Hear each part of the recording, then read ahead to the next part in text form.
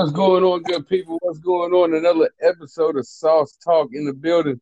We got Lex from Sports Opinion Log. What's going on, Lex? Can you hear me? Yes, sir. I can hear you loud and clear, Sauce. Thank you for inviting me. People Sportscaster here in the building. Going Yes, to sir. sports, new media. We're here handling our business. Ultimate Maniacs, baby. Yes, sir. Yes, sir. The Ultimate Maniacs. I like the moniker. And we are here for the, what is it, the Chatty Parrots and the, Ignorant Masters in the Sheeple. Brain like the cattle I that love it. Let's go. we And, appreciate y'all. you know, this is, and you're taking it better than me. I will say this. I'm gonna open up by saying that you're taking it better than me. You are taking it way better than me. I open up this episode by saying that I am very upset. I am very, very upset. We are here, two Yankee fans, Yes. after a sweep of a team that I know I hate the most. I mean, they have almost topped the Boston Red Sox, and I don't even think that's even possible. But once again, the Houston Astros ruins another season for the New York Yankees. And this time, like I said, they put it in a fashion where even when we tried our damnness and put runs on the board and played our hearts out in New York, it still comes out us getting our asses whooped. So, Lex, like I said, how are you taking it?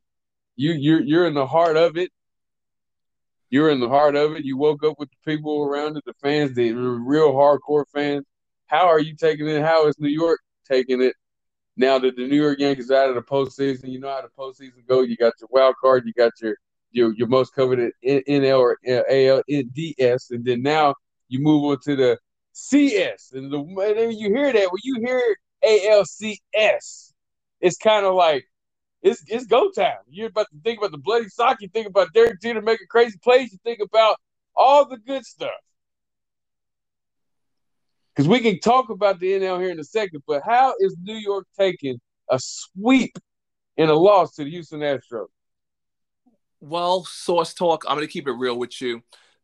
New York City is very weird, you know? Because it's not like you see a lot of people wearing jerseys and stuff. Obviously a lot of fitted hats, kind of quiet, nothing really going on.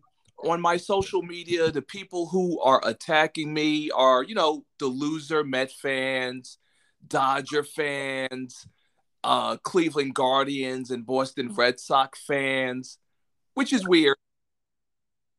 Me, honestly, I was hoping that the Yankees could have won Game 4 to avoid the sweep, and I was hoping that they would have lost in Houston, because I had no belief that they could have come down from a 3-0 deficit, because they could have won the previous 3 games. They were that close.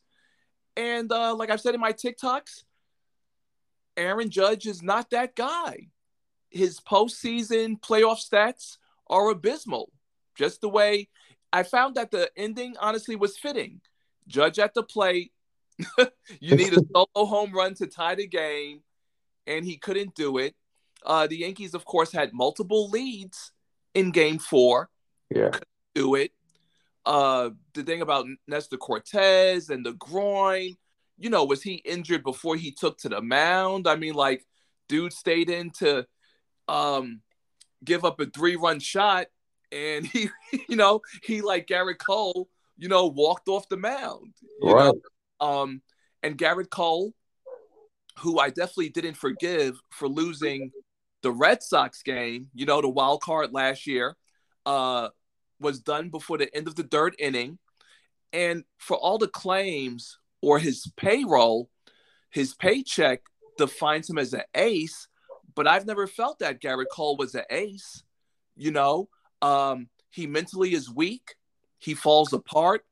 As again, the errors that the Yankees made in Game 4, they made when Cole pitched. And what does he promptly do? Allow a 2-run homer, loads the bases in the 6th, and he had no issue giving Aaron Boone the baseball bat.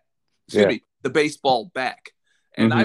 and watching the game like, wow, you won't even try to be like, leave me out here to undo what I did. But you know what? To me, in my opinion, Garrett Cole was probably like, you know what, F these guys.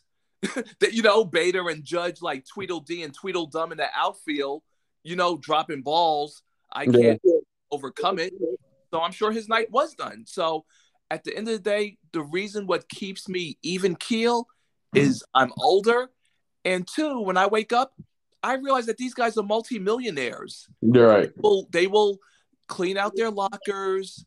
They will never set foot in the Bronx again until it's time for the season to start. They will drive away wherever they live in Connecticut or New Jersey or wherever they live in the off season. They have comfortable lives. So honestly, when the Yankees lose, as they've spent $3 billion since 2010, I'm rich. Right? What's that phrase? Eat the rich, eat the Yankees, I say. Right. I got you. I got you. And that's one of the things like with I would say with that when it comes down to that like that postseason, flair and all that stuff, people talk about the Bronx and the Yankees, and then we had Aaron Judge with the record of I would say the team record, the team legendary record of breaking Roger Maris's home run record that was held by Babe Ruth. And you before that, then you have Garrett Cole with his strikeout record. And Yeah. then I just it was so much built up with this postseason. Everybody kind of seemed to forgot about the slump that the Yankees went into heading into the postseason. And the whole hardcore fans understood it, but you had a lot of Yankee fans, either fair weather or saying the casual, or you had some people forget that the Yankees was not on a high running level at the end of the season, and it took a little bit of saying juice here and there to get saying that kind of hope into the fan base. And that's why I would say that I took it kind of tough, because I'm sitting there thinking like, well, maybe there was a little bit of holding back. Maybe, saying seeing some struggling here and there, some injuries. Let's not go too crazy. We can still limp into the playoffs. We can handle this until it hit the Cleveland Guardian series. And it just like it showed that no, we're not ready. And Cleveland almost got us out of there. And that's that's one of the things too. When you look at it, you're like, oh, okay, this Aaron Judge guy is the one that's really coming up short. And then you got pitching is coming up short. Like you mentioned, the fielding comes up short. And it's like, golly, man, we're a wreck. And then you got people that hate the Yankees is proud and glad and cheering and all that stuff like that. And you got your Yankee fans miserable. So I just hated that it's the Houston Astros. I think if it would have been somebody, maybe Cleveland, I wouldn't be too mad if Cleveland would have beat us. But it's just like the Astros. I think it adds a sting for me if it was them or the Boston Red Sox, or messing around beat the Rays. But it's just one of those things where I don't want to see them succeed. So I'm heavily going for the Phillies. They got it done. What an amazing call! But I forgot what his name was, Joe Davis, when he said Bryce Davis had swung for his life. A swing of his life. That was one of the great calls I've ever heard. So like it's some things I could be, saying still kind of up about with baseball. It's like I want to see the Phillies take out the Astros. So Friday at 8 o'clock, we'll find that out if that's going to be a great series. It's going to be a sweep, another sweep for the Astros, or is this Phillies team really about that life? Because some players on that team were at other spots, and we were sitting there just wondering how good they could be. Cal Schwarber went to the Boston Red Sox, if I'm not mistaken. Bryce Harper, where he was at the Nationals. Saying you had all of this, this flashy talent, and you got it with some other pieces that is really showing up well with the Phillies. So it's like there's some still life in me where I'm not hanging my head to where I can sit there and see the Astros go down, so I can still say I enjoyed baseball. But I am a little hate. I'm hurt, and I'm feeling a little hateful a little bit about my Yankees being out in the way they went out. But I like what you said. We're grown, and we understand that these guys are professionals. They make a bunch of money, Mm-hmm. and they're not. I mean, you got some guys that are pissed. I mean, Garrett Cole was kind of with that he was was pro to taking out. So maybe him walking off is kind of like, you want to take me out? I didn't want to get taken out. So I mean, it was that. So I mean, like, there's no real captain on the team. There's no Jeter on the team. So I mean, like, I think of that as well. And I don't, me and you've had talks about Boone. So that's just how I am right there. But how do you feel on the NL side about the Phillies, knocking off the Padres? How do you think about the Phillies' chance of beating the Astros? Bryce Harper really on his shit. What do you think about the Phillies? So, that I mentioned on my TikToks, and thank you for asking me. I definitely do regret that I did pick the Phillies early in the season when they had played the wild card game. However, I did not pick for them against the Atlanta Braves, being defending world champions. Turned out a mistake. And because of that, I stuck with the Padres to defeat the Phillies, even though I had said that the Phillies had the great Red October slogan. Bryce Harper's hitting the ball. Their bullpen turned it around. And it's honestly, like, baseball is so crazy. So I'm kind of going to go sidebar real quick with something that you had made mention too, that when it comes to the social and media manipulation, right? Right. People they condemn the Yankees. Oh, the Yankees are too home run happy. But the Houston Astros, 85% of their offense came from the home run. Yeah. The Philadelphia Phillies, their offense came from the home run. Like, especially the game where they beat them, like, what, 10-4, 10-6? Mm-hmm. With the Padres dropping 4 home runs, but yet people are always like, oh, the Yankees need home runs in the playoffs to win. Clearly, any team needs home runs in the postseason to win. I really hate that people vilify the Yankees for this inability to play small ball, right? But guys are putting men on base, Right. and they're putting the ball in the stands. And I thought that the Padres bullpen had enough to overcome the Phillies, but the Phillies just battered their bullpen. I was like, didn't see that coming. But to talk to you real quick now about Bryce Harper, MV3, MVP, and I've said it on Twitter, Bryce Harper is better than Aaron Judge. And this is why. Yeah. Judge, I knew that the Yankees were going to get swept, honestly, when after game 3, Aaron Judge was like, we need to get back to having fun on the field. Oh, Lord, if that's the epitome of loser talk. Lost your way. We have to get back to making the game fun. No, you don't get that in the postseason, okay? Yeah. It's nitty-gritty time, man. Have fun. You got to dominate.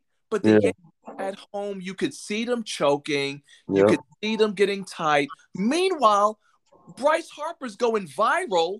He's hitting 400-plus foot home runs. He's hitting Oppo-Boppo home runs. He's saying, this is my effing house. He's running his hands across the logo. I know you've seen that, right, SossTalk? Mm-hmm. I did indeed. Piece of shit. This is Bryce Harper's first playoff in Philly with the Phillies. Hey, and he had Miles Taylor on 10 at that damn game. He was losing his damn mind at that damn game. And he's got Philly. He got Philly on a whole other level as far as like when the Eagles won it, or when the Eagles won it. It was like the big Bill being involved and all. Or whenever the 76ers was making a big time playoff push, when they was one shot away from Kawhi shot away from going to an Eastern Conference Finals. But this right here, like the Phillies, since I mean, like I said, I try to be an historian, but it's like I remember Phillies back in the day when if Stadium, correct me if I'm wrong, but then they have the likes of like Mike Schmidt, guys like that, Ryan Howard, Brian Howard, Roy Halladay. Roy Halladay, Chase Utley.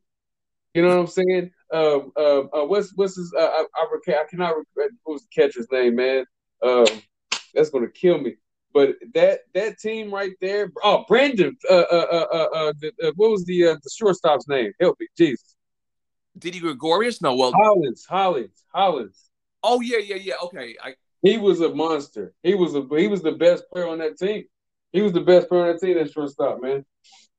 That was one of my favorite teams. Even if you go back to the '70s with the Phillies, man, you know what I'm saying? Like those guys, like the Phillies had good times, you know what I'm saying, in those uniforms and the fans, you know what I'm saying? Philly fans. So I yes. mean, this is gonna be lit, you know what I'm saying? And I hope they take down the Astros, man. I got respect for Jordan Soriano. I got respect for that guy on that team called the Astros. But other than that, I really don't like that team. Well, And they're good to get back here, man. For them, if they're not cheating, if they're done with their cheating ways and however they try to do stuff, they are a good team. And I didn't understand that they needed to do that to get to where they are. Just if they got here, if they got to this point on natural, if they got to the World Series without doing any type of technology bullshit, cheating, whatever like that, I'll give them respect to saying, hey, they can do it and get back here, man. They're a good, well to put together team. I just don't understand why they had to do that against the field the first time. yeah, I feel you on that. And they try to always sweep it under the rug, talking But about, oh, there's only 3 players from that original team. It's not going to end until everybody's gone. So I don't care if there's one player left. You know right, what I'm saying? right, Like, you can't sweep cheating like that under the rug yeah, because the commissioner didn't do right by the fans, and he should have suspended the entire team for that season. yeah, sure, I mean, when you say no one gets punishment, what message are you sending? Like, it's beyond absurd, to be honest right. with you. And then you put those guys in harm's way because you got pitchers sitting there taking aim at them after that season. I mean, you had pitchers going for their heads, and Well, well, no. Luckily, remember the pandemic hit, so they, oh yeah, sure yeah, did. But so, but yeah. I remember, but even after the pandemic, I remember it was still some heated shit. I remember it was that's why I remember some Astros still got some heat thrown at them. Yeah, but it wouldn't. But it was less than what they would have Oh gotten yeah, for sure, for sure. Oh, I agree. Yeah, for sure, sure. because people's mentality. Like people Yeah, care anything past 5 years. yeah, that is true. That is true. Um, what do you like? Do you think Bryce Harper is like? Where do you think Bryce Harper is at right now? He's If on another. you like, He's no, on. I'm talking about right now as saying like, if you say what, because this is what his eighth year. Uh, I don't have the stats on how long he's been in the league, I want but to say he's been about between six or okay. eight years. I want to say, and if you look at that in the time span of saying successful, you were like, I just called off some players, but Yes. it was on the Phillies team. That's crazy at that. But if you think about some other players that's coming up, or even like if you say a Chris Bryant, a Buster Posey, players like, or if you think of an outfield, hell, we can think of some Yankees, some Bernie Williams. If you think of some players like, um, hell, Ken Griffey Jr. I mean, like, where do you put Bryce Harper right now at this point of as his baseball status? Is he like somebody that we can forget? Is he making his name to where like we're not forgetting about this guy? Well, definitely not. Bryce Harper is definitely top five. I would definitely put him at top five right now. Uh huh. And honestly, this is very fitting for him because let's not forget when the Nationals traded him, Yeah. they ended up going to and winning the World Series without him. Mm, sure did, Yeah, man. so this is someone you definitely want to see winning the World Series. You I'm know? with you. I'm with you. I'm with you on that because that's something that you said that because the one person that I was happy who got that World Series was Steven Strasburg. And I was kind of like at the point where I was like, man, I ain't care if Bryce Harper got that record. I'm happy Strasburg got it. and now here's the opportunity for Bryce Harper again. And I'm happy for him because I like I said, I was one of the people that was sitting there mad that I didn't get to go see him when he was right down the street. Playing at the Power Park right where I live.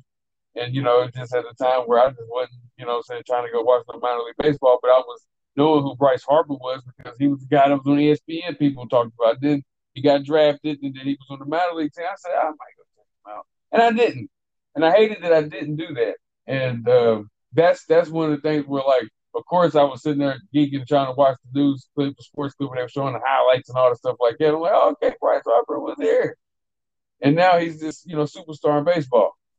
But as we did talk about the popularity of baseball and how big a star you can be, but I think Bryce Harper has kind of broke the wall of being kind of more known than Mike Trout. Don't you agree? Yes. Yeah. Oh Yeah. yeah, definitely, for sure. Yeah. So with I would say with I would definitely say with them being in the World Series, it's kind of like, well, it's not like, man, we needed the Dodgers to be in the World Series. No, we didn't. So we didn't really need the Yankees to be in the World Series. I mean, so,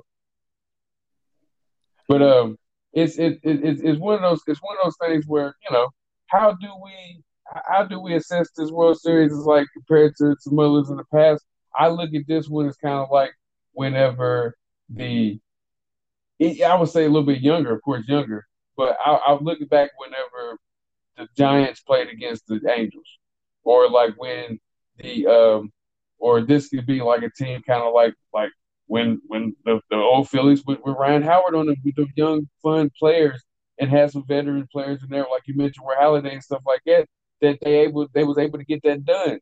So like I'm looking at this Phillies team as like one to kind of remember because, like you said, they're knocking the ball at the park at an alarming rate. And they can do that in this World Series, but it's just the pitching that powers that be that Houston got for some reason, that because the Yankees were so good at hitting the ball at the park, they was able to negate that for a good part of the series. So it's gonna be fun to watch. I'm gonna watch the series just for the strength on that.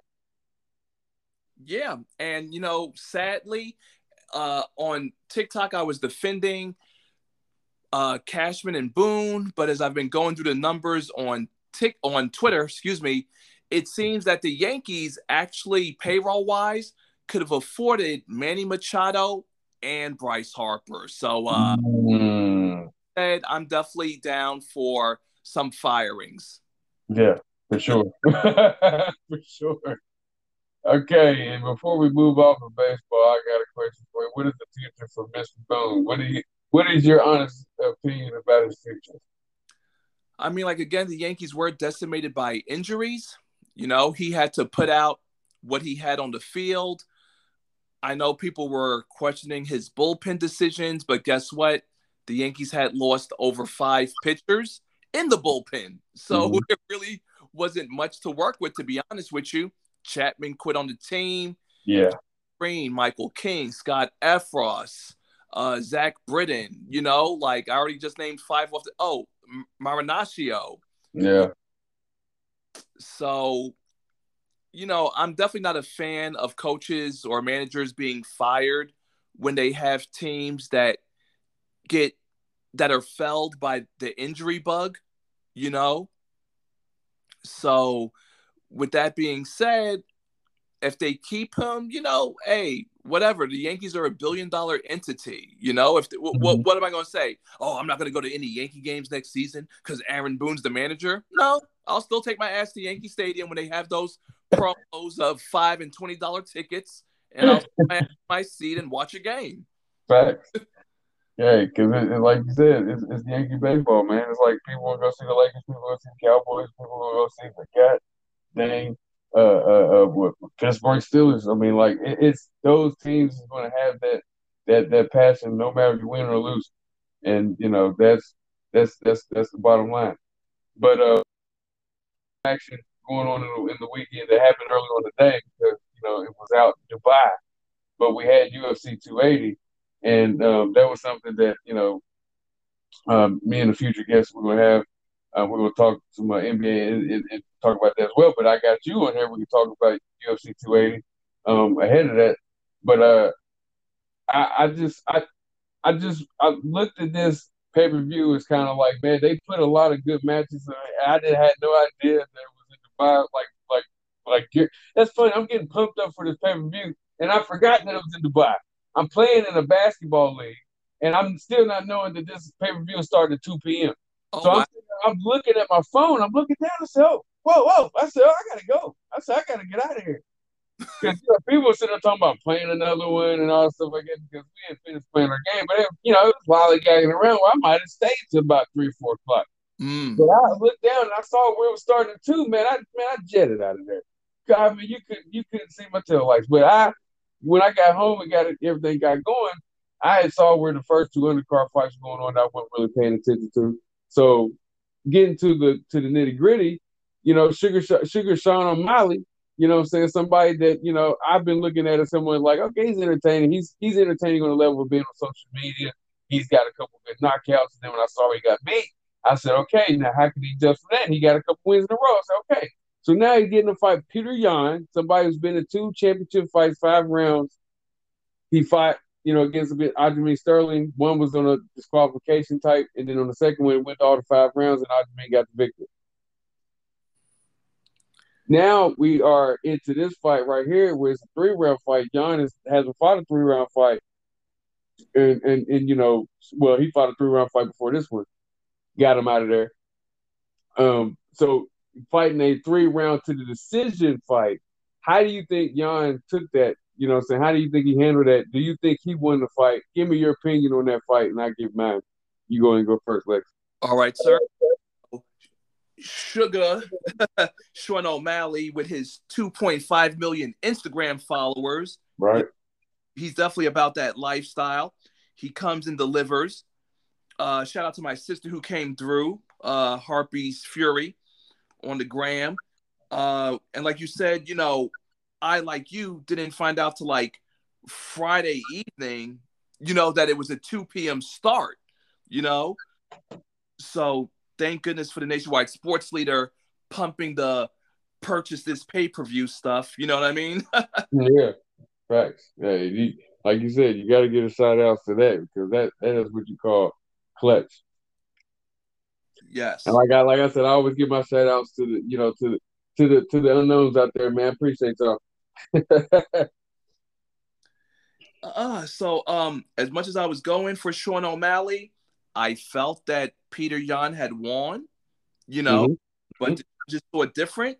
So I am definitely not going to complain. Got you. At the I end, got you. he had him open. He made him bleed. And however, he definitely. What I'm more concerned, honestly, not with how the fight played out, but his interview, his post-fight interview, where he seems kind of reluctant at being a shot. Honestly, Yeah, I think one of the things about Sugar Sean O'Malley was that like his post fight, it was one thing. We'll go back to Andre Ward when he had the win against Kovalev on the first fight.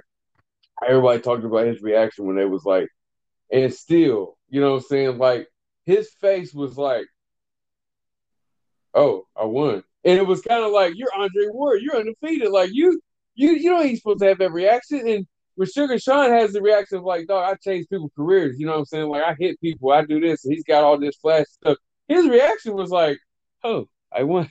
Oh man, oh my god. And it's like, dog, like you gotta act like you won. And I'm one of the people that felt like he won. And his reaction was just not good enough. And that would make people really upset. Like a Khabib Nurmagomedov who was in the background, who was sitting there saying, like, damn man, like I don't know about that one. But I like what Aljamain said, hey, he got the decision, he did enough. He was like, he could have went either way. The term saying it could have went either way is kind of like a cop out saying, but it's not in this instance because it really could have. Because Jan in the first round, he kind of gave it up and he didn't attack, he didn't push like he did in the second round. And when he tried to do it in the third round, he got caught. So I mean, in the months that he got caught and he got took down. So I mean, like all the way he did positive was in the second round. So people want to sit there and say, "What? he won the fight, but it's like he did all that stuff in the second round. You can't give a man a win for one round of business. So I mean, like I looked at it, if it had been a 5-round fight, he could have won a 5-round fight, but it was a 3-round fight. In a 5-round fight, he's more he's more he was, of course, he's got more experience in it because O'Malley hasn't had one yet. So Yeah. it's like it's to the point to where O'Malley was like, hey, you in my game to where like I got that first round, so you're gonna have to, I gotta win one more. You go back and watch that fight 5 million times. You watch that first round, Jan lost it. So that third round was crucial, and I don't think he won it. If people that think he did, I would love to see the breakdown or explanation how he did it. But I really did see him land some good counter shots. He landed about 2 of them, and then he tried for a takedown, and O'Malley got the takedown. But then O'Malley tried to do the trip at the end, and then he fell down. And that was a moment I was like, damn, why'd you give that up? Because then you might give up a couple ground and pound punches, but it wasn't that serious. It wasn't that too serious.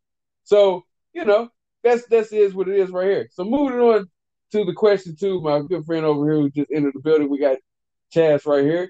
What was your take on the fight? If you know what I'm saying, if you got a real good take of it? Only caught the after the highlights, but I seen his whole post interview, and what I took from it was that I think he was happy with it, but at the same time, he knew he got caught.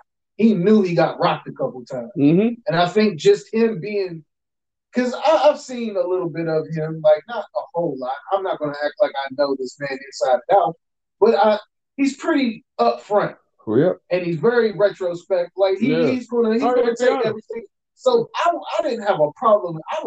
I actually enjoyed his post game because whatchamacallit was trying to get him to be like that, and he was like, nah, I gotta go back and watch this. Right. I gotta, like, he wasn't all the way happy because he knew he got hit a few times. Right. With some good ones. Right. And I think getting to that point, what you just said right there is a good point.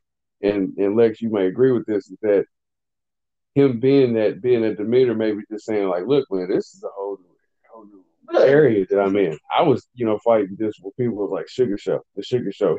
It's kind of like in WWE, and Lex, you can relate to this in WWE, where you have a sideshow type guy that might be bigger than a heavyweight champion. And you always got that guy that's got that type, the Miz. You got somebody like that. You got somebody like I'm just trying to think of names, but the Miz is the first one I thought of. Chris Jericho was like at a lot of at one point. I remember William Regal was like that. People coming up to where their sideshow stuff. They're saying the Brutus Barber Beefcake had the barber show and all that stuff like that. Sugar Show was that. He was that in the UFC where you like, hey man, you want to see this guy fight somebody that may have a record of, say, like they may be like 6-2. They might be up and coming. That they're fighting the Sugar Show. He's now entering a level. He is now in a level to where, bro, you're gonna be fighting 2s and 1s. You're a number 1 contender now. You might get a title shot against Aljamain. He mentioned your name.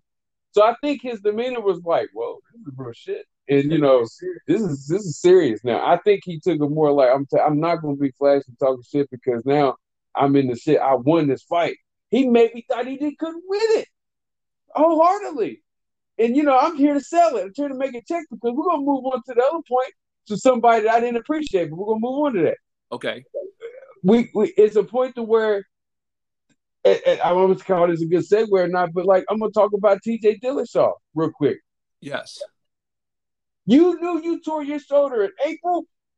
There's no way in hell that you are going to sit there and try to labor in that fight.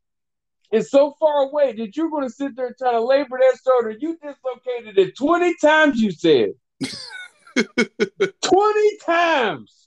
I couldn't stop laughing when he said that.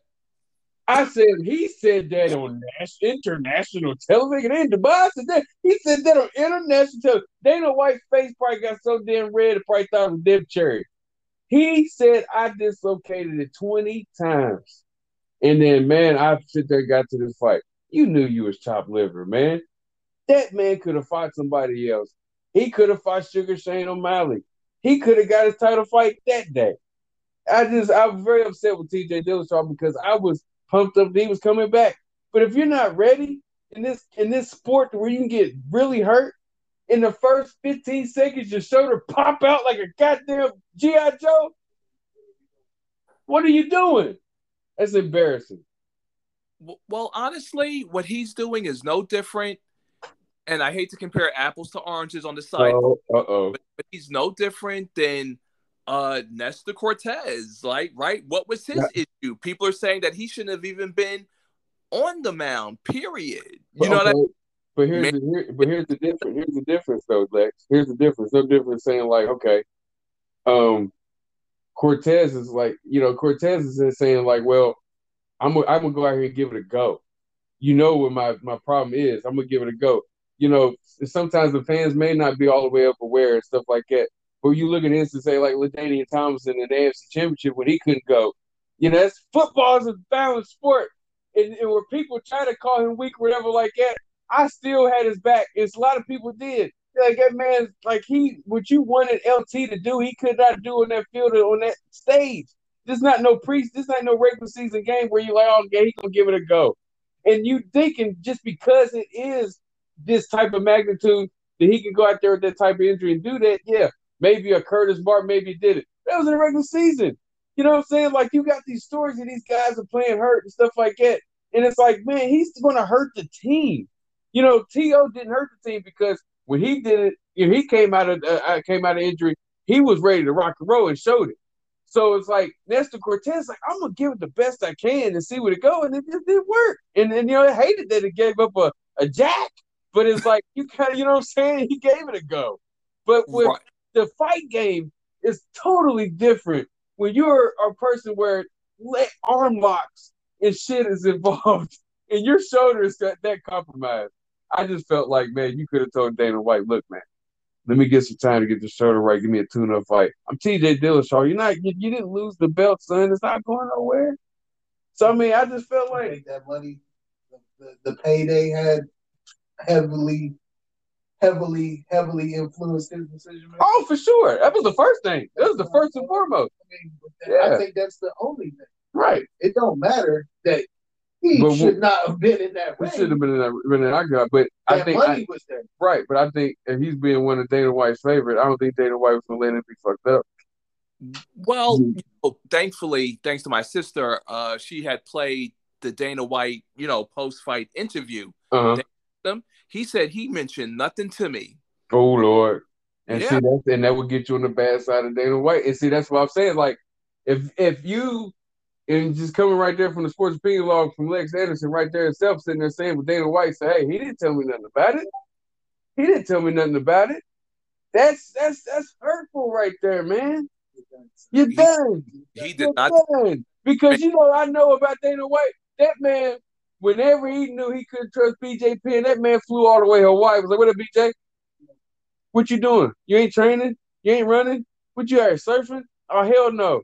Now, I imagine he did that with other guys, GSP, Tim Silva. I know he did that with guys like Rampage, Randy Couture's. I know he did that for Chuck Liddell's, Tito Ortiz. So I know that whenever he was probably giving TJ Dillashaw the one benefit of doubt, he was like, I ain't going to tell him. Wow, man, that's crazy. That's wild.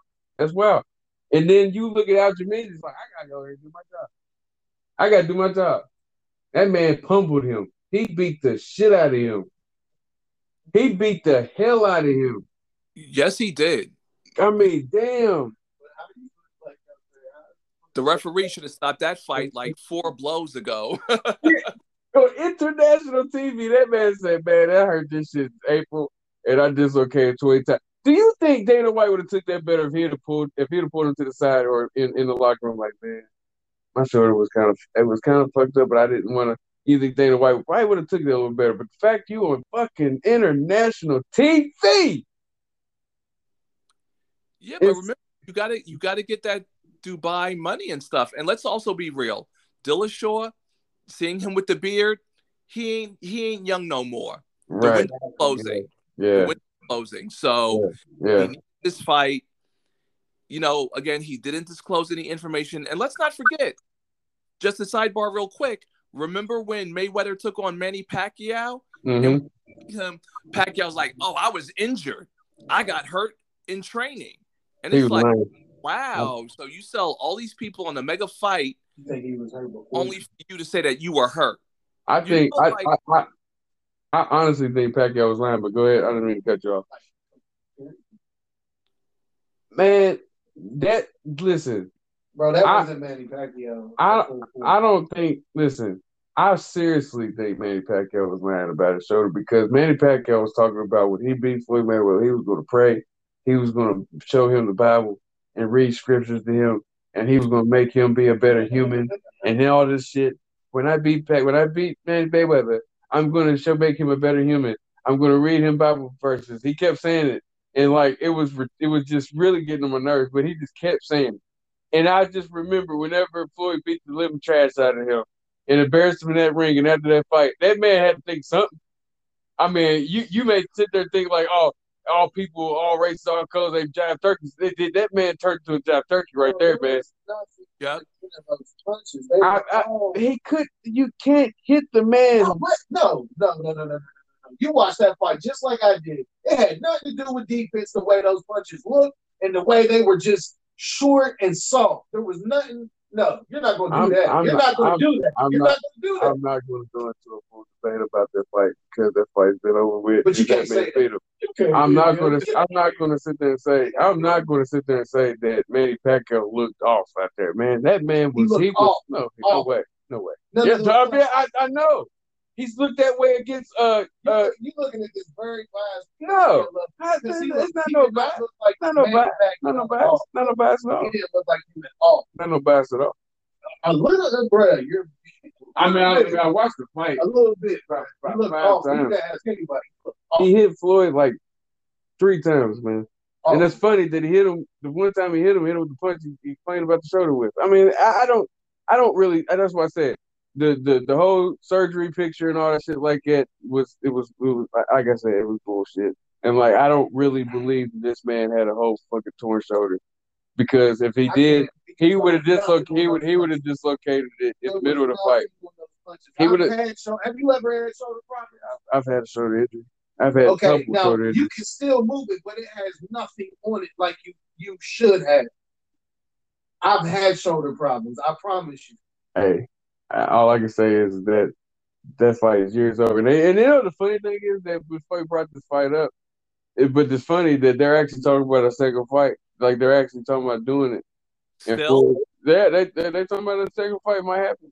Yeah, they said him and Pacquiao are talking about because that after that Japan fight that Floyd did, they was in the middle of the ring. They was in the ring together, and you know, Pacquiao said some slick shit, and Floyd was like, whatever, man. Like, dog, come on, man. Like, they won't get $1.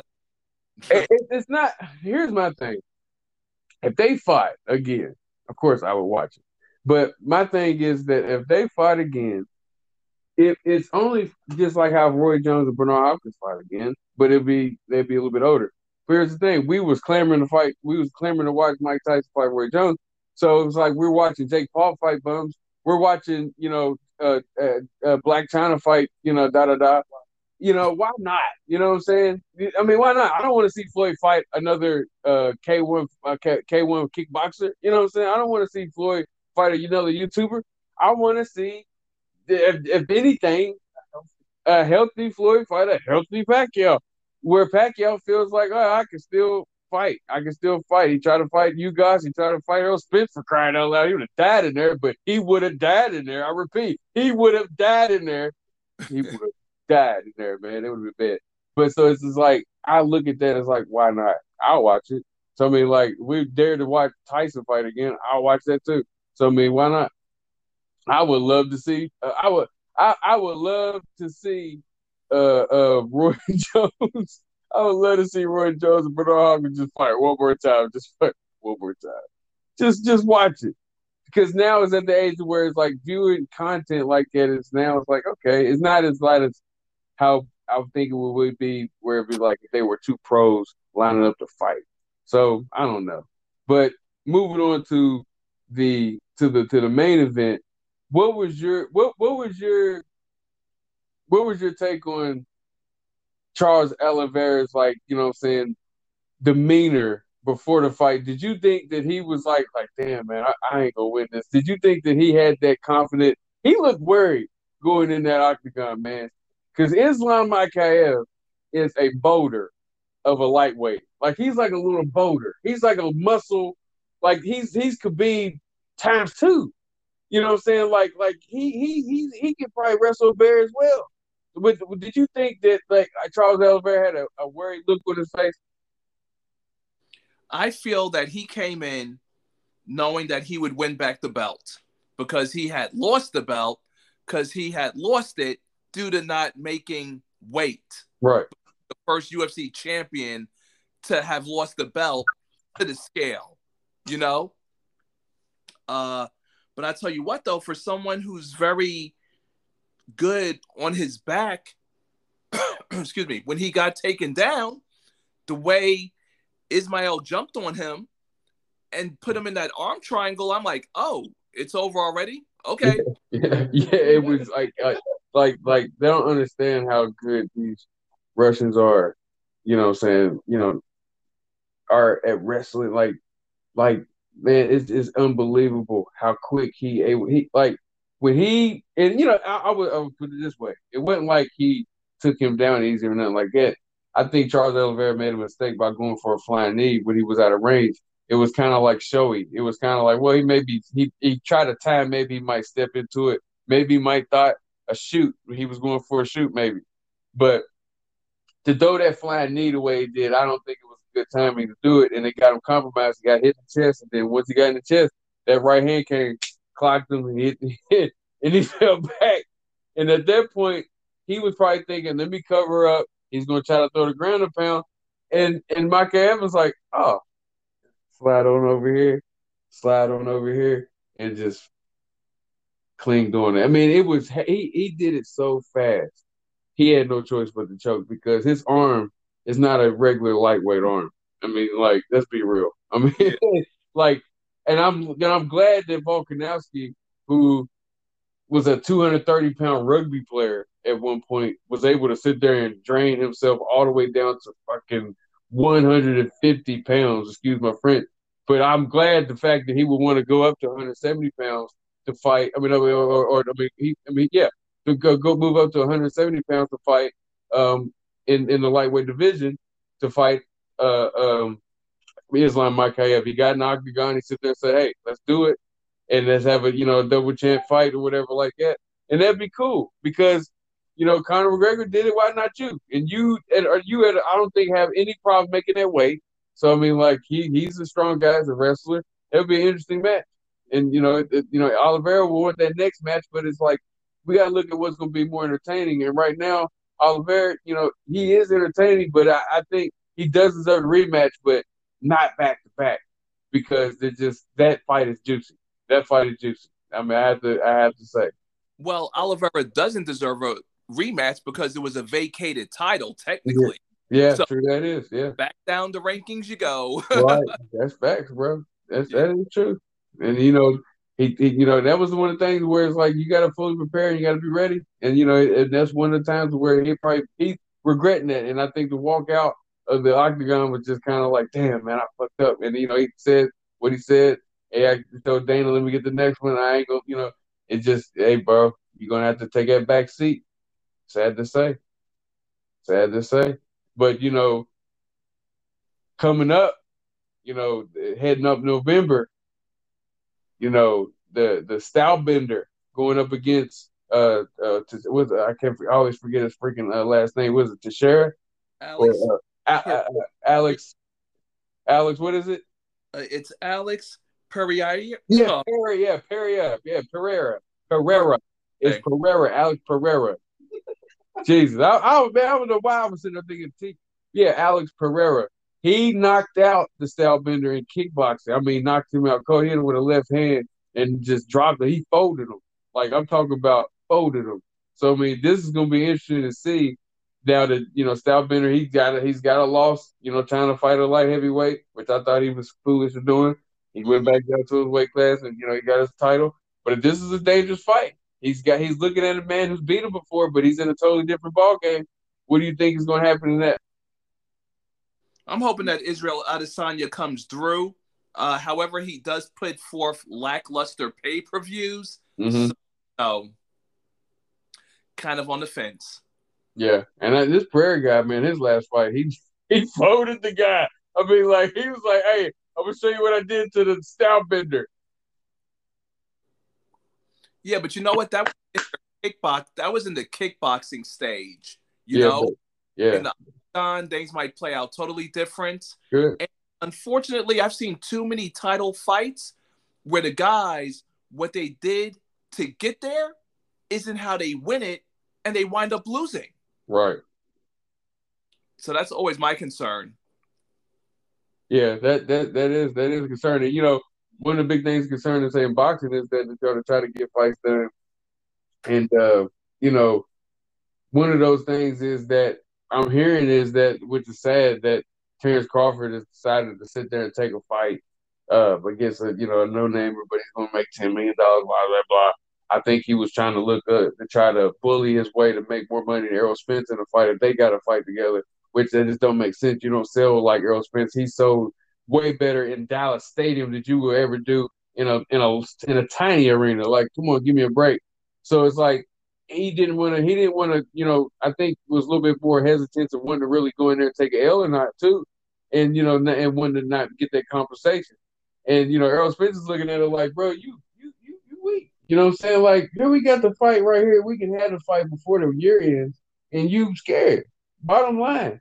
Here the fight was looking like it was going to be in January, and which was going to be stupid. Now it's not going to happen at all. So we're going to watch Terrence Crawford fight in December against this bum, and beat him. And you know what I'm saying? It's not going to make no sense. He's done nothing at 147 pounds. And Errol Spence has done way more. So I didn't understand him thinking that he was going to make more money.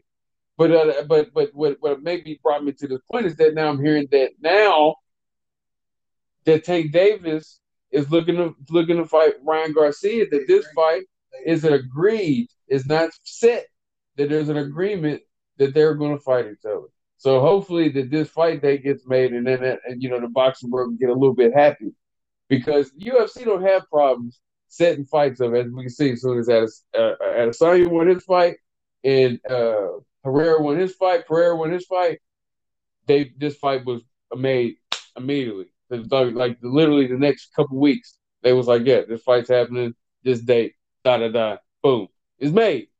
No ifs, ands, or buts. It's made. So it's like that happened so quick. You would think that it would happen in the boxing world as well. But you know what I'm saying? It's tough to do. And these fights get made sometimes, and we were like, whoa, we finally got it. But it's just too much politics in it, and too much promoters that wants to make too much of the pie. And you got some promoters they got enough money to where they don't give a damn. And I think Al Heyman is one of them. I think you look at somebody like I think of the powers of the Golden Boy Promotions, or somebody linked with, say, with like a Eddie Hearn.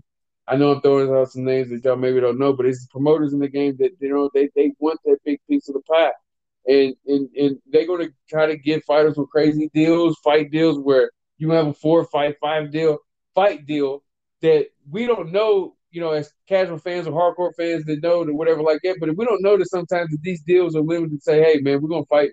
You're gonna fight who we tell you to fight. You know what I'm saying? You may want to fight this fight, but it don't make enough money, or this may not do this, may not do enough for us. This guy's on the A side, blah, blah, blah. A lot of times promoters do prevent fights. But in this instance, Terrence Crawford don't have a promoter. Errol Spence has a promoter that is willing to make this fight happen. It's plain and clear. The contract being, Terrence Crawford has no promoter. He is not in Top Rank no more. He's not with Bob Arum, who is the ultimate shark, who's somebody who's been up with the likes of Don King, for crying out loud. So he knows all the tricks and trades. That's why the Pacquiao Floyd fight took so long to get made, because of Bob Arum. He's like Don King. He's the Don King. He's the, you know what I'm saying? Like they both knew how to do the game. And and drew that fight, but he made Pacquiao fight this guy after this guy. Then he made him fight the same guy 3 freaking times. Made him fight him 3 times. And the crazy thing about Bob Arum was he made Pacquiao go from 147 to 135. Like, how dare you? You know what I'm saying? Like, you did this, and then and then one of the fight, I think, was at 140. But whenever that fighter wanted to move up to fight Floyd, it was all made up in propaganda saying, "Oh, Floyd bully and fighting a little guy," but y'all want him to fight Pacquiao. They're the same size, so this makes some sense into this. And y'all want to call this guy a legend. So this is why I say the framework gets a little fucked up with Floyd, and that's why I say that shoulder shit is bullshit. But that's why I think when he tries to avoid what Tank Davis say with Ryan Garcia, because Ryan Garcia has the popularity, he has the IG, he has the TikTok world, he has all that. He can go on the Nickelodeon Award. Tank can't go on the Nickelodeon Award. Ryan Garcia can. You know what I'm saying? So I mean, like, he's not going to get into that to where it's like, oh, Tank's scared or this, whatever, like that. If this fight's going to get made now, it's made now because I think there's a little bit of maturity now in the Ryan Garcia camp. And maybe there's a belief to say, hey, man, you go out there and beat this man, but now make this money because now you're not going to start selling. Because people are going to be like, no, we want Brian Garcia to start fighting bigger names. Because now we've seen Devin Haney do it. We've seen, we've seen Tank do it on a little bit of. I ain't gonna sit there and say he's fought a huge name. We've seen guys do it. So it's time for Ryan Garcia to do it. Tiafimo's done it. Loma's done it. You know, all these guys in this little weight class that people want to see these fights can sort of go out here and make a deal and make a fight. That like the UFC can. Because the UFC has no problem at all doing it. And we're going to see it here in a couple of weeks. So, I mean, like, I just hope that these deals get made a lot better. And, you know, I can get Lex more into boxing. That's why I'm talking your head off now. Because to get you more than this boxing game is now, is understanding, is getting to the point to where now we got heavyweights now starting to get back more prevalent. And it's starting to get more popular.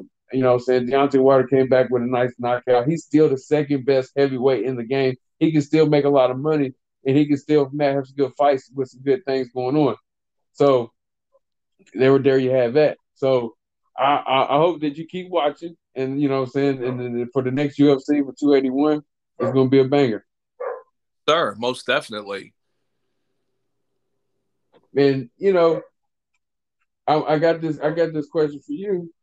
You know, if there is a boxing match, because I remember you do have some names where like that. So I would say that you are more on the side of saying that you've watched Terrence Crawford fight, but have you seen Errol Spence fight? To be honest with you, Sauce, I haven't really seen much of boxing. I just read about it. Mm-hmm. So I definitely got to try to make time for one of those like Saturday boxing matches. You know? I got you. I'm gonna keep you on board on that too. I'm gonna keep you definitely keep you on alert on that. Give you a notification on that. So, you know, we sit there was able to talk about the postseason now heading to the World Series. We got the Phillies going up against the Astros. Like I said, we both going for the Phillies pretty heavily. We mentioned UFC 280 and the greatness of that night in Dubai. With, you know, I would say a little bit of a low light of saying that T.J. Dillashaw kind of ruined it. I think he kind of ruined the co-main event a little bit because I think if you would have been prepared, you know what I'm saying, to tell Dana White that, hey, I got a serious shoulder injury, he could have got you put together pretty good. I think he would have took care of you. And I think he would have set up something nice for you, and he set you up for a little tune-up fight. And he could have got Aljamain a better opponent to have a better entertaining, you know what I'm saying, title defense. Because like Daniel Cormier said, you know, this title right here don't get defended a lot. And, you know, you are a person that's now going to be holding it down. So it's like he understands that. And, you know, and this fight was kind of like a gimme with some food. You know, like TJ Dillashaw really couldn't do that. He couldn't do nothing. So hopefully, you know what I'm saying, he don't come down too hard on TJ. If he just, you know, releases him, he releases him. But, you know, he might end up sitting there saying, well, you might – he might put him in a gauntlet fighting against some guys that are coming up that are killers, you know what I'm saying? Because he will do that. Yeah, Daddy Dana White might make him a gatekeeper. That's what I'm saying, and that could be dangerous. He did it to BJ Penn, and BJ Penn, you know, was getting his head taken off. You know, and it was getting real ugly, you know. It was very bad. Yes. It was very bad. But, you know, Lex, I appreciate you coming on, but before we do cut off, I do want to sit there and say I'm watching the New York Knicks and Orlando Magic, and Brunson being, the leader of the team, he's not looking too bad. You know what I'm saying? You got Derrick Rose coming off the bench and Evan Fournier and stuff like that. Are you going to be looking at going to any games in the Madison Square Garden this No. season? He said, no.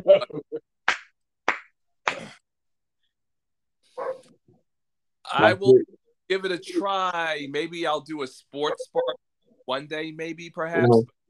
Them Nick prices are kind of crazy. I got you. I feel you. Any early season players that you looking at that you're young, or players coming back, veterans, any favorite players that you're looking at the beginning of the season? In the NBA, I'm just looking at teams. Mm-hmm. So, Cavs are in my top 5 for the East, and the Timberwolves top 5. Okay, but I got you.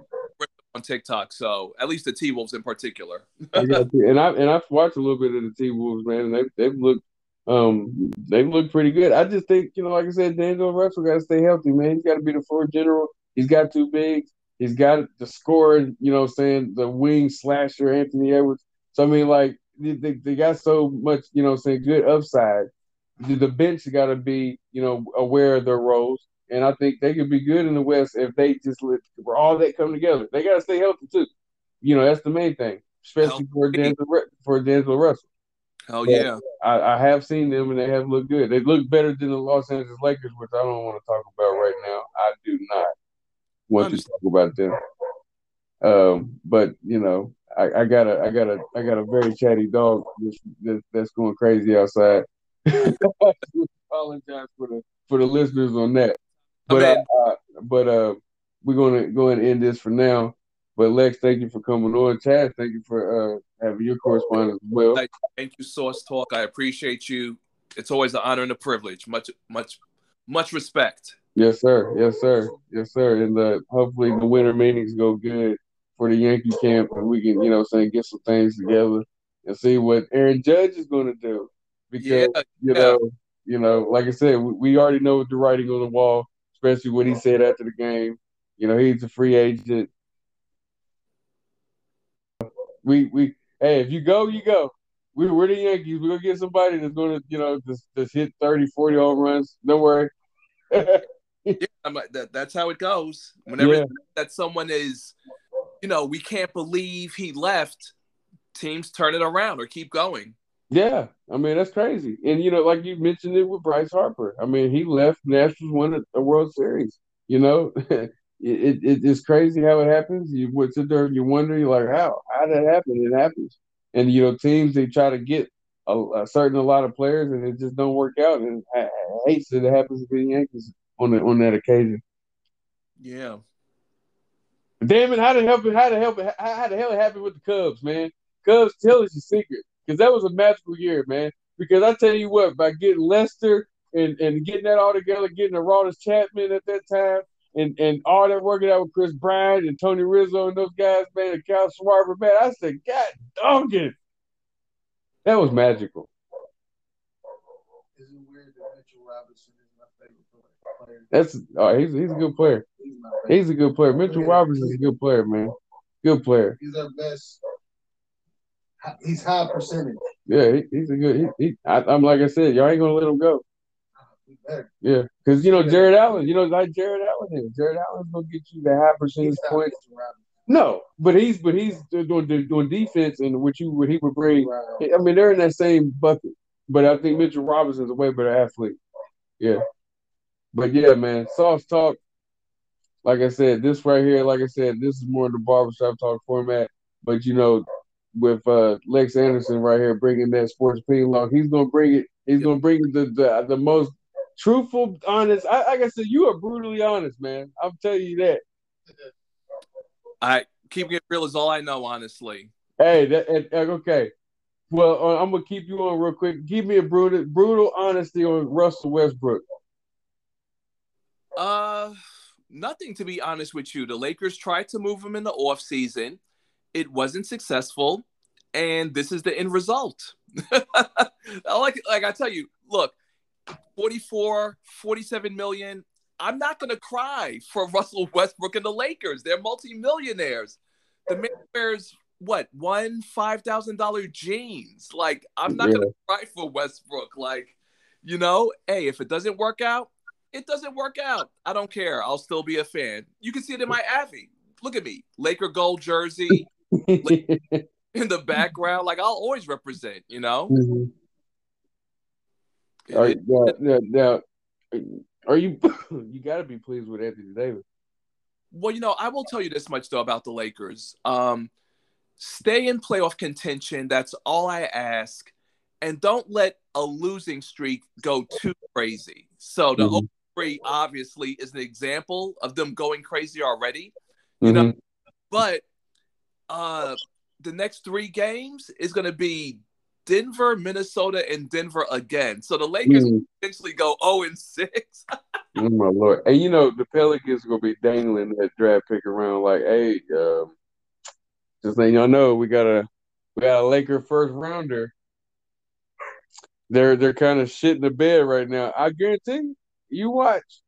That pick is gonna be dangled around, and they're gonna end up getting a nice little piece to help their team out some more.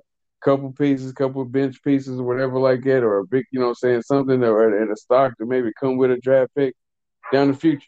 But they can use that draft pick to get a nice little something. Maybe what if they put a package together, get Bradley Beal. You know what I'm saying? Maybe Washington wants Wembanyama, because basically that's what they're dangling around. If the Lakers go out there and shit the bed and be 0-8 and start out like that, that may put some interest in some teams where they say, hey, that's a Wembanyama pick. Hey, you know what? I'm all about the future, so do what you need to do. Exactamundo, because I'm looking at Paolo Banchero right now. I'm looking at Franz Wagner. I'm looking at Mitchell Robinson. I'm looking at these guys, and the style of basketball is, Wembanyama is going to come in and just like you're going to be like, how can we deal with a 7'4"? Because look, I'm looking at Bo. He came down the lane, and it looked weird. I mean, because he just, it's how he's built, but he basically did a freaking 7'5" wingspan pro flying, in the air, just like on contact. And it's just crazy how he can do it. And Paolo Banchero's got 15 points. It's not even halftime yet. It's like these players are gonna be so good, but when Wembanyama gets in this damn league, and you're looking at a 7'4" guy who can do step back jumpers, can bring the ball down court, run the point guard, run the pick and roll, block shots, guard, can guard you face up and all that stuff. That's scary. Scary. Yeah, but I'm not a fan of tall, thin players. OKC and Chet Holmgren, hello. Mm-hmm. Yeah, so there's that. But did you see the difference of frailness between Holmgren and Wembanyama though? I mean, I'm just, I get what you're saying though. One guys, Yao Ming, like injuries, man. These guys are penciled in. Sean Bradley, like you said, Bobo, right? Yeah. Or Taco Fall, right? Like, come on, like I'm like, don't get me wrong, this kid looks way more agile, got handle, he's nailing threes, but will it translate to withstanding the physical rigors of being an NBA athlete? Yeah, I mean that is. I mean, it's always a risk because like you said, Chet Holmgren's not playing this year. Chet Holmgren's not playing this year. I mean, you hit me with a point to where it's like, yeah. I mean, Chet Holmgren's not playing. Kevin Durant, he was able to sit there and go a good career without really getting hurt until he hurt his Achilles. So I mean, like, you had players that was able to sit there and go through it, but like you said, Bobo got hurt. He got hurt his first year coming in, and now he's playing now. We look at players like Michael Porter Jr., who dealt with back injuries with his frame and being tall. He's like 6'10", 6'11". I mean, that is a thing. I mean, look at LaMelo Ball even. I mean, look at his frame and he's 6'6", 6'7", and his legs. I mean, like, we're feared now he's got an ankle injury and he's playing his first 3 games. So I mean, like, it's those things to where it's like how players go. We look at Anthony Davis. He's street clothes, for crying out loud. I mean, he's the most clumsiest of all our names. Well, Kawhi did low bridge him, that bum. So I know. I don't know how he didn't get ejected, but whatever. I swear, man. That bum. He's a bum. Nah, cool. Kawhi Leonard, man, he's the bum. He's probably the he probably might be the strongest player in the NBA, but he looked like the most just like It's like a slump. yeah, Like if they grabbed you, right, exactly what he just said. He just seemed like he could hurt you, but he's not the strongest player in the world. But it's just like if you bump into him or you just nudge him or something like that, I bet you that did hurt. Like it's like, damn, man, like what are you made of? That's what I think of Kawhi Leonard. Like he just seems like he just made out of vibranium or something, man. But he always hurt. You know what I'm saying? He looked like an old man. It's just weird. Weird. You're right. It's crazy with me. And then LeBron James is freaking made out of vibranium, but he gets hurt and he's on the ground looking like he's dead. Gets up, I'm good, hits a three. I mean, it's crazy. But you know, people and I would say with athletic abilities or whatever like that with sports, like people sit there and you look at the person with muscle and all that stuff like that, but it's like, you know, Karl Malone, you know, he played all those years and, you know, like, and it got to the end and where he started breaking down, you look at people like that, you know, he played a long time, you know, right. Ben Wallace, you know, Shaq, you know, those guys, you know what I'm saying, like, the you know what I'm saying, we appreciate the length that they can play. You know what I'm saying? The guys that can play that extended length.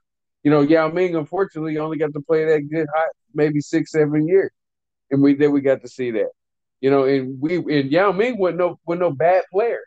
A little soft. You can tell by the way he was to his back that he wasn't built right. It was a little well, Yao Ming was more like an NBA gimmick to get Chinese dollars. To get dollars China, so they had touch. He had touch though, man. He had touch. Yeah, he had touch. And then, you know, you give Yao Ming in the paint, all right? Huh? Shaq brutalized Yao Ming in the paint. Shaq did that there. Shaq, but Yao Ming got dunked on by every slashing guard in the NBA.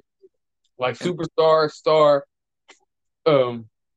If you're just an athletic freak, you maybe got a chance to dunk on Yao Ming. Who's 7'7"? How sad. Right. That's a trap. It's the head and neck. I think what Sean Bradley is terrible. It's terrible to bring up, but it's just like, how do you hit a 7'7" guy on a bike? That's like looking at a bear riding a bike. That's like so. Like my peripherals, everything you can see that. Like, how can you hit a 7'7" person on a bike? Because people ain't shit. They probably meant to do it on purpose, right? Or not paying any type of attention, like literally, like you know, people will stare at their phone while they drive. Yeah, true. Or on their phones while they drive. Yeah, and it's embarrassing, man. And it's true. People ain't shit.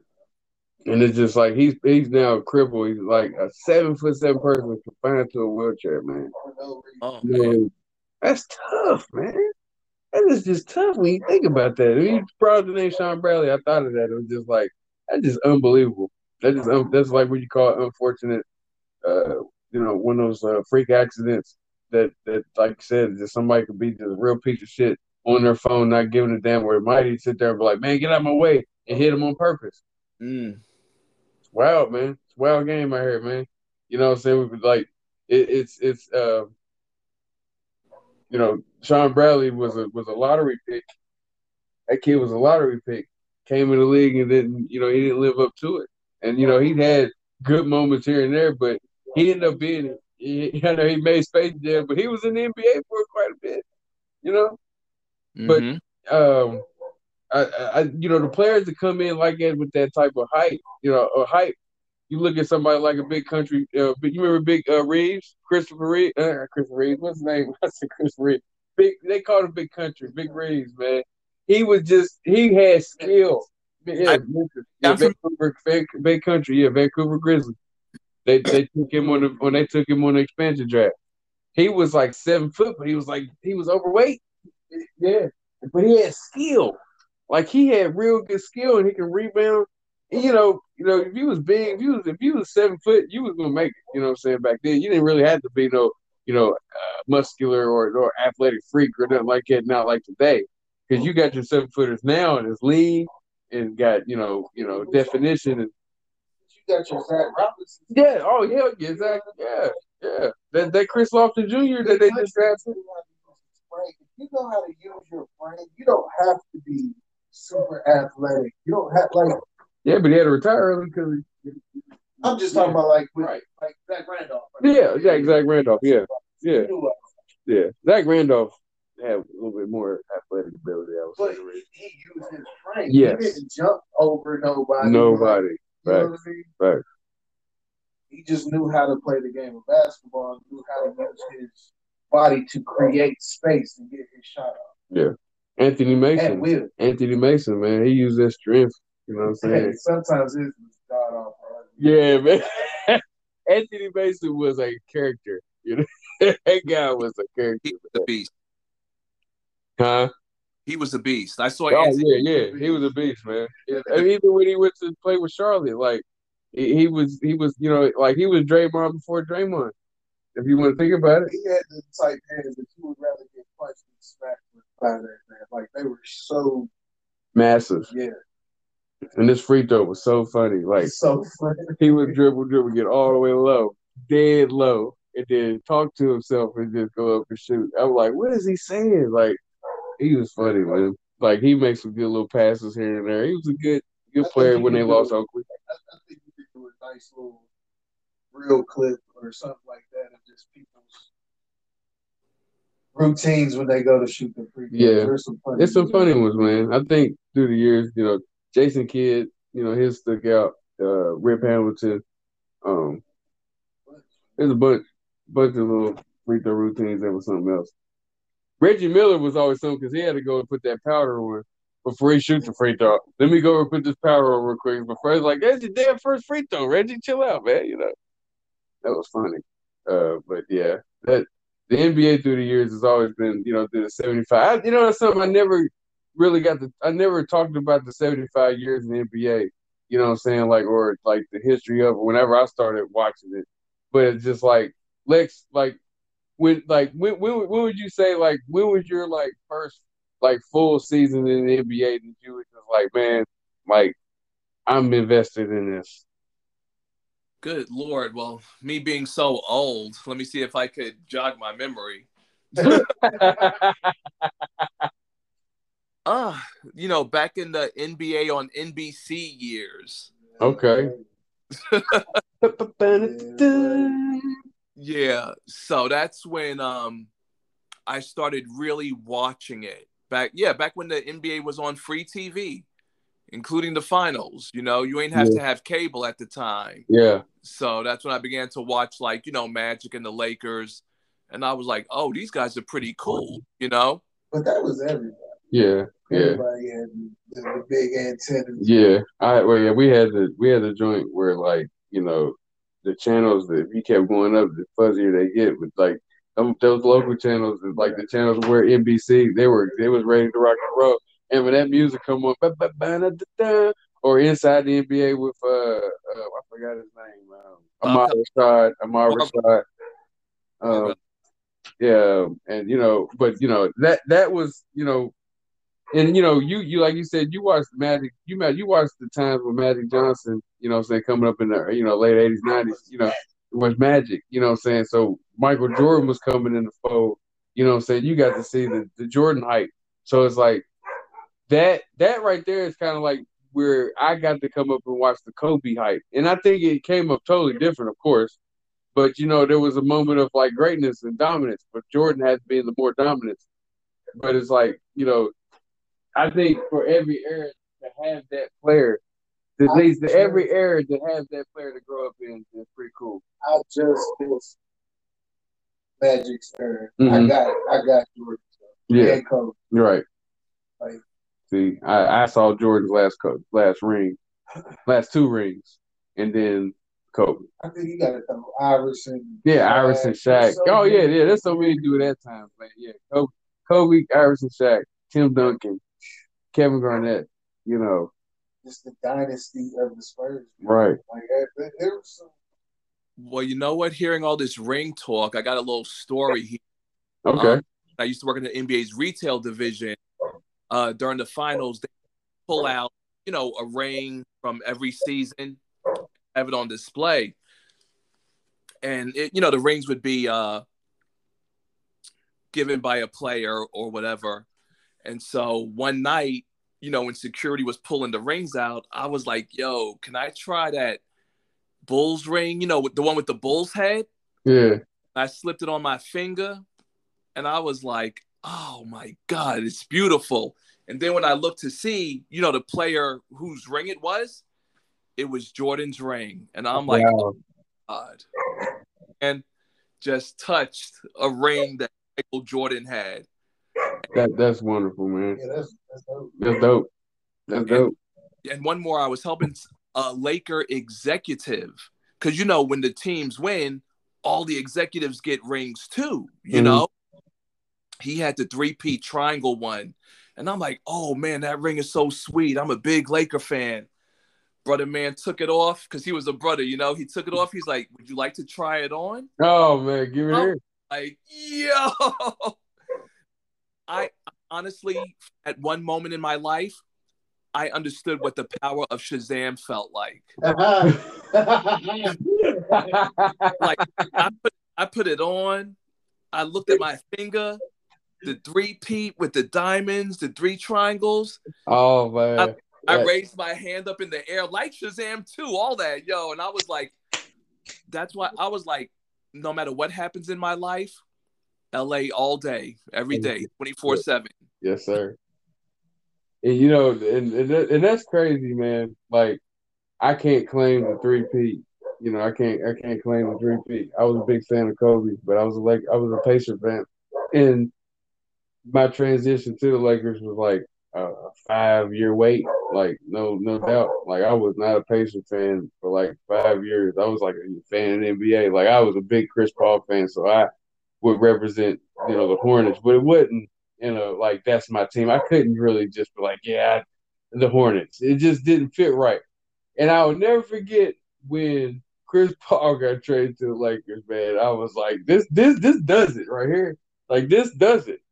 And when they rescinded that trade, that pissed me off so bad, man. Like, I was really mad. Like, I couldn't even focus in school.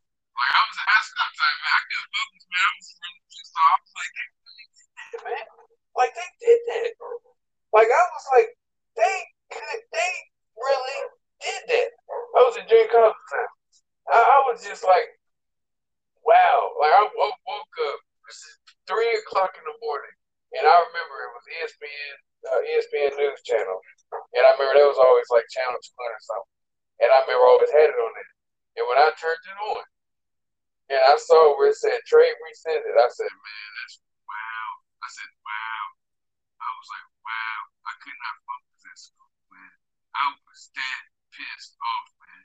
I said, they really did go for the kid, man. And, you don't tell him how many championships him and Chris Paul could have won.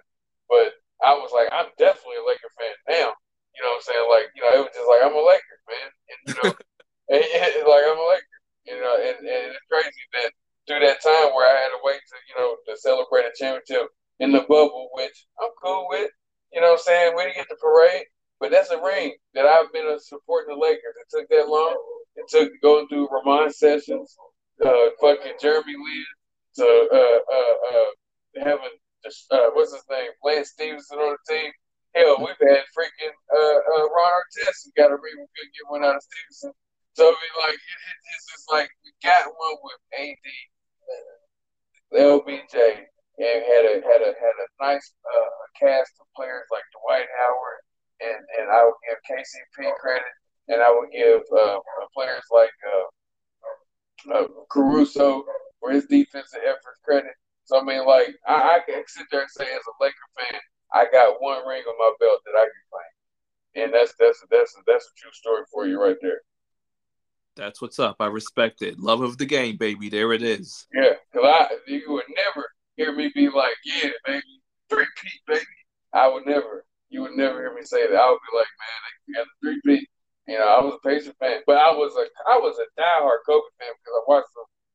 saying? Like, I like meaning say watching. I have YouTube, but it was like, where can you see a clip? If ESPN showed it, if my brother may have recorded on a VHS, like after the commercial, they're gonna talk about Kobe, or I seen him in Sports Illustrated, or they talked about him in a magazine where we had put names on the college basketball video game. So it's like that was whenever I would look at his name and be like, oh, it's Kobe. He's averaging 30 points in high school. So it's like it went deep, but I couldn't sit there and be like, be Laker fan. My dad, my uncle would be like, hell no, hell no, hell no. And then when Reggie Miller retired, I said, man, I can't be a fan no more. I can't do it. And I just was just a fan of the NBA. But the more funnier thing is, I was a big fan of Kevin Garnett, but he went up going to the Boston Celtics, so I couldn't really rock with Garnett hard, but I tried, but I was happy for what he wanted, but I was like, damn, he beat the team that I'm trying to be a fan of. But I looked at him like the lineage of Laker fans of my family is not accepting me. I'm not in yet. And that's crazy that, saying that, it took that long, but I would forever be a Laker. I never switch. But, so there's that. Chaz over here, he's a Yankee, he's a Knicks fan. He's a Knicks fan over here, you know what I'm saying? Okay. I look at the Knicks as like a team that should have some championships. I would be happy for them to win one. Like, I would root for them to win a championship. Lord knows they need to. He said he has no comment. And that's a true Knicks fan right there, man. All in a nutshell, no comment. Because why get your hopes up? I dig it. And as a Laker fan, I'm gonna start doing the same thing. I can say one thing. Me being a Knicks fan, as long as I like Melo. I've been Kobe fan, but I was Melo over LeBron. Mm-hmm. You know what I mean? I've always loved Melo. I had all Melo shoes and shit. Mm-hmm. And we got him, and he still was really good, but he ISO. He was at the ISO point. Yeah. He wasn't old Melo. He was to the ISO. I'm gonna still get you 26. You know what I mean? 30. But I'm not gonna do it in the flow of the game like I used to when I was young. Right. Yeah, when he went to a Western Conference Finals with the Denver Nuggets, he had Chauncey Billups, and they had a structure, and it flowed, and he went to it that. And when you don't have it, you know what I'm saying, you trade the whole team away, and that's what became the Knicks, became the Melo show. They had no choice. It was sad to watch. But it made some playoff runs, but it was unfruitful because in the playoffs you couldn't play against win a team, and then he was hurt for one of them, and they really couldn't do nothing. J.R. Smith went party in the club like, we got Melo, we good. No, we needed you too, J.R. I just don't know if you noticed or not. We needed you too. Yeah, start going to the club, man. Start feeling himself, and just how it happens. We talked about Odell Beckham, how he blew it in the game against Green Bay with the boat. Sometimes you feel yourself. I mean, you feel yourself, you get smelling on piss, you get humble. It goes all phases of life in sports. A lot of players get humbled a lot. It's one of the things that was shown on any given Sunday, but you get humbled a lot. Cam Newton, who I'm a big fan of, got humbled. But injuries, playing that running back role, I think he probably should have pulled back on it a little bit, but it wouldn't have been MVP year. It wouldn't have been Cam. So it's a bittersweet thing with his NFL career. But it's a humbling moment to where I think the way he kind of carried himself and stuff like that, I think there was a moment to where he was sitting there saying, like, there's no 32 quarterbacks better than me. It's true. But I would think, like, going back into the NFL, you could have did it a lot better where I think he could have earned more chances than just getting the call back from the Carolina Panthers. And now nothing. To where you're forced to say, I'm retiring, like a Todd Gurley. It sucks. I hate it because he still should be playing football. But this game is tough and this game is hard, and it's like you hope that you can make it there and be like a Drew Brees, a Peyton Manning, a Tom Brady, or players that even below them that got to play longer than that. But it's tough because now look who's now getting pushed out slowly and slowly, and even after getting big money, Russell Wilson, they're slowly trying to push him out. He's not having no more. He's done. They're making jokes, memes, all that. Well, that's just because of his play. I mean, that's what I'm saying. It's the same thing with Cam Newton. That's what I'm saying. Right. I'm not saying it's nothing that's foul play. It's just because of their bad play. I'm not saying. I'm saying that's how the veteran gets pushed out the NFL now. It's like when you are now like, okay, we can get a younger player to do that. It's different now to where back then, even like the older players got more shots. They got more goes at it. Now it's like if you hit a point to where you've lost a step, your ass is trickling out of there. You're gone. As soon as Travis Kelce starts to lose a step, we're not going to see Travis Kelce. I mean, it's the bottom line. Players, what would you say, Lex? That's the nature of the beast, though, when it comes to the NFL. Yeah. I mean, it's more and more prevalent now. When you start to lose a step, you notice now players disappear. You're like, where the hell they go? Like Megatron. And he knew it. He writing was on the wall. And some of those players know it. They go in and gracefully bow out. Yep. He's like, I ain't gonna sit there and be called no shell of myself and stuff like that because he knew that he was taking 30 minutes to get out of bed. So he wasn't gonna kid himself. Why? You're so young. Right. You got a lot of life. Exactly.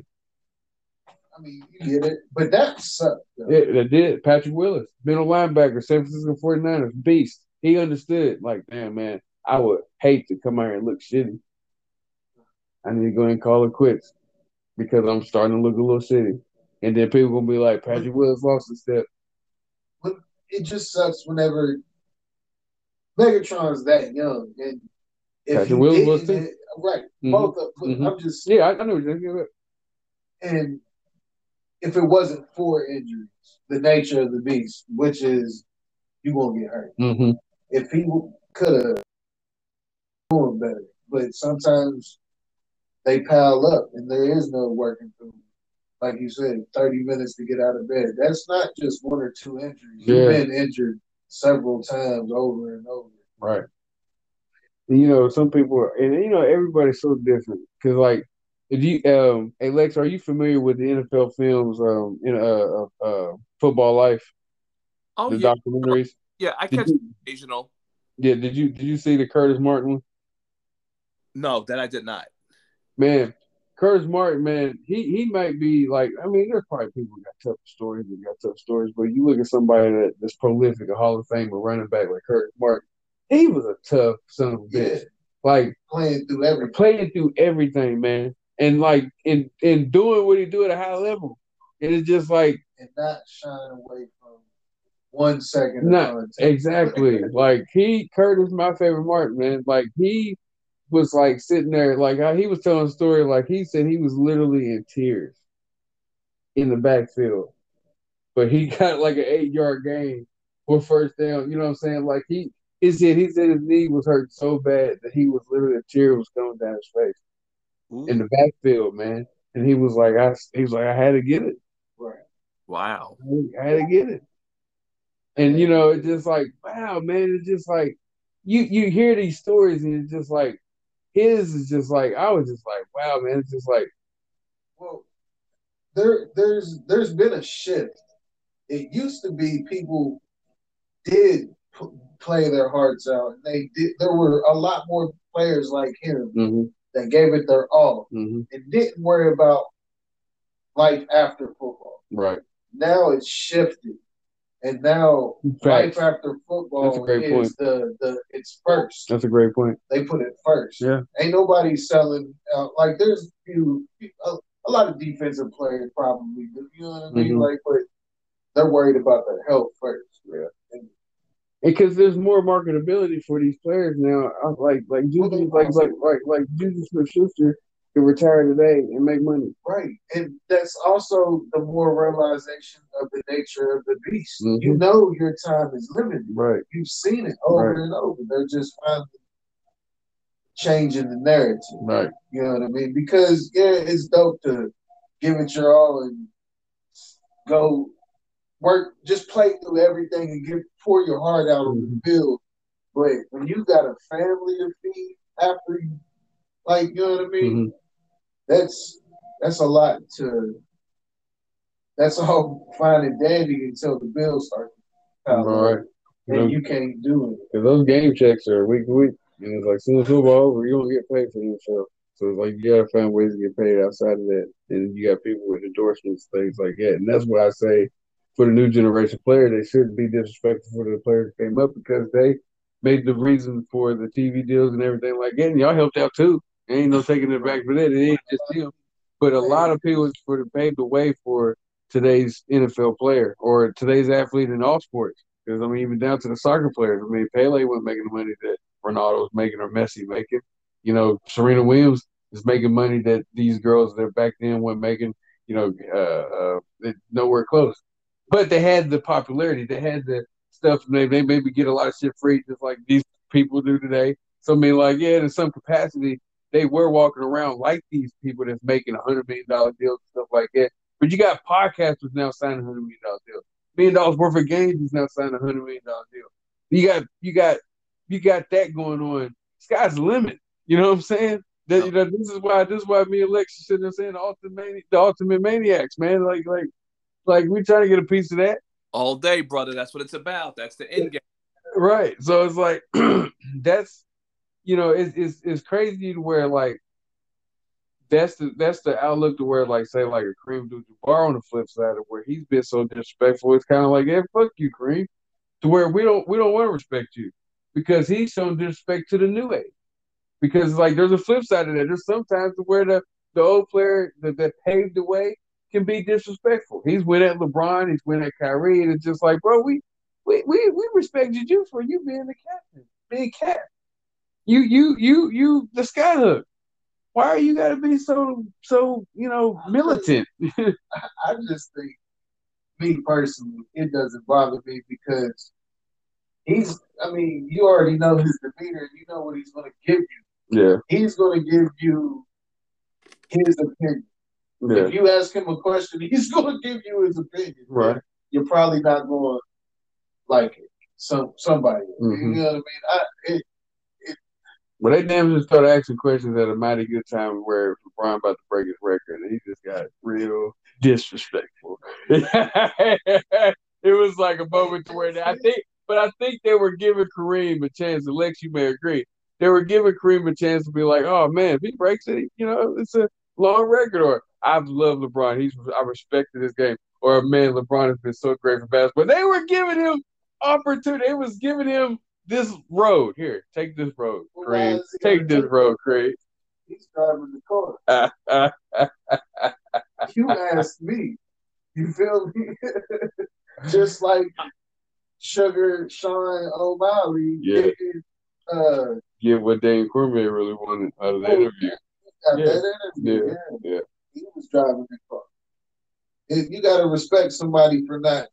You don't always. I get it. It's good TV. But, I mean, I think that is too. Because you're getting a real... I look at it as him being a pure hater. I mean, a lot of times I don't take LeBron's side or this, but it's just, I don't think it's side taking, but it's just like, if I was LeBron, if I was in his shoes, I would be like, damn, Kareem. Like damn, bro. Like, that's what's up. Like, that's okay, though. He's showing you. I mean, at least he's keeping true to it. You know? Yeah. I guess so, man. I guess so. You got to respect people that don't hide who they are. Yeah. I guess you're right. Which reminds me, I gotta watch Derek Jeter's documentary, man. I gotta watch that. I'm sleeping on that. I gotta watch it because they were saying that he was something else. They said he was something else.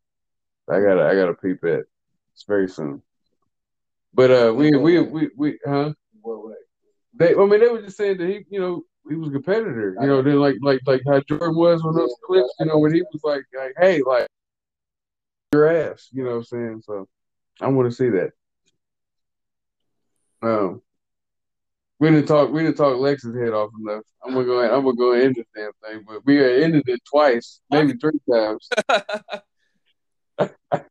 Just go ahead and chop it up with the SossTalk. Oh no, man. Hey, that's how it be. As I told you, man, it can go like this. You know what I'm saying? Here, I'm wanting to do an hour. Here we on hour 39. But you know that's the thing for the listeners. You know that they want to keep listening and be like, man, don't stop. Hey, we might not. Yeah, you know what I'm saying? We might not. And then we had the third voice come in. That was all the greater thing. So now we are going to end it on this note.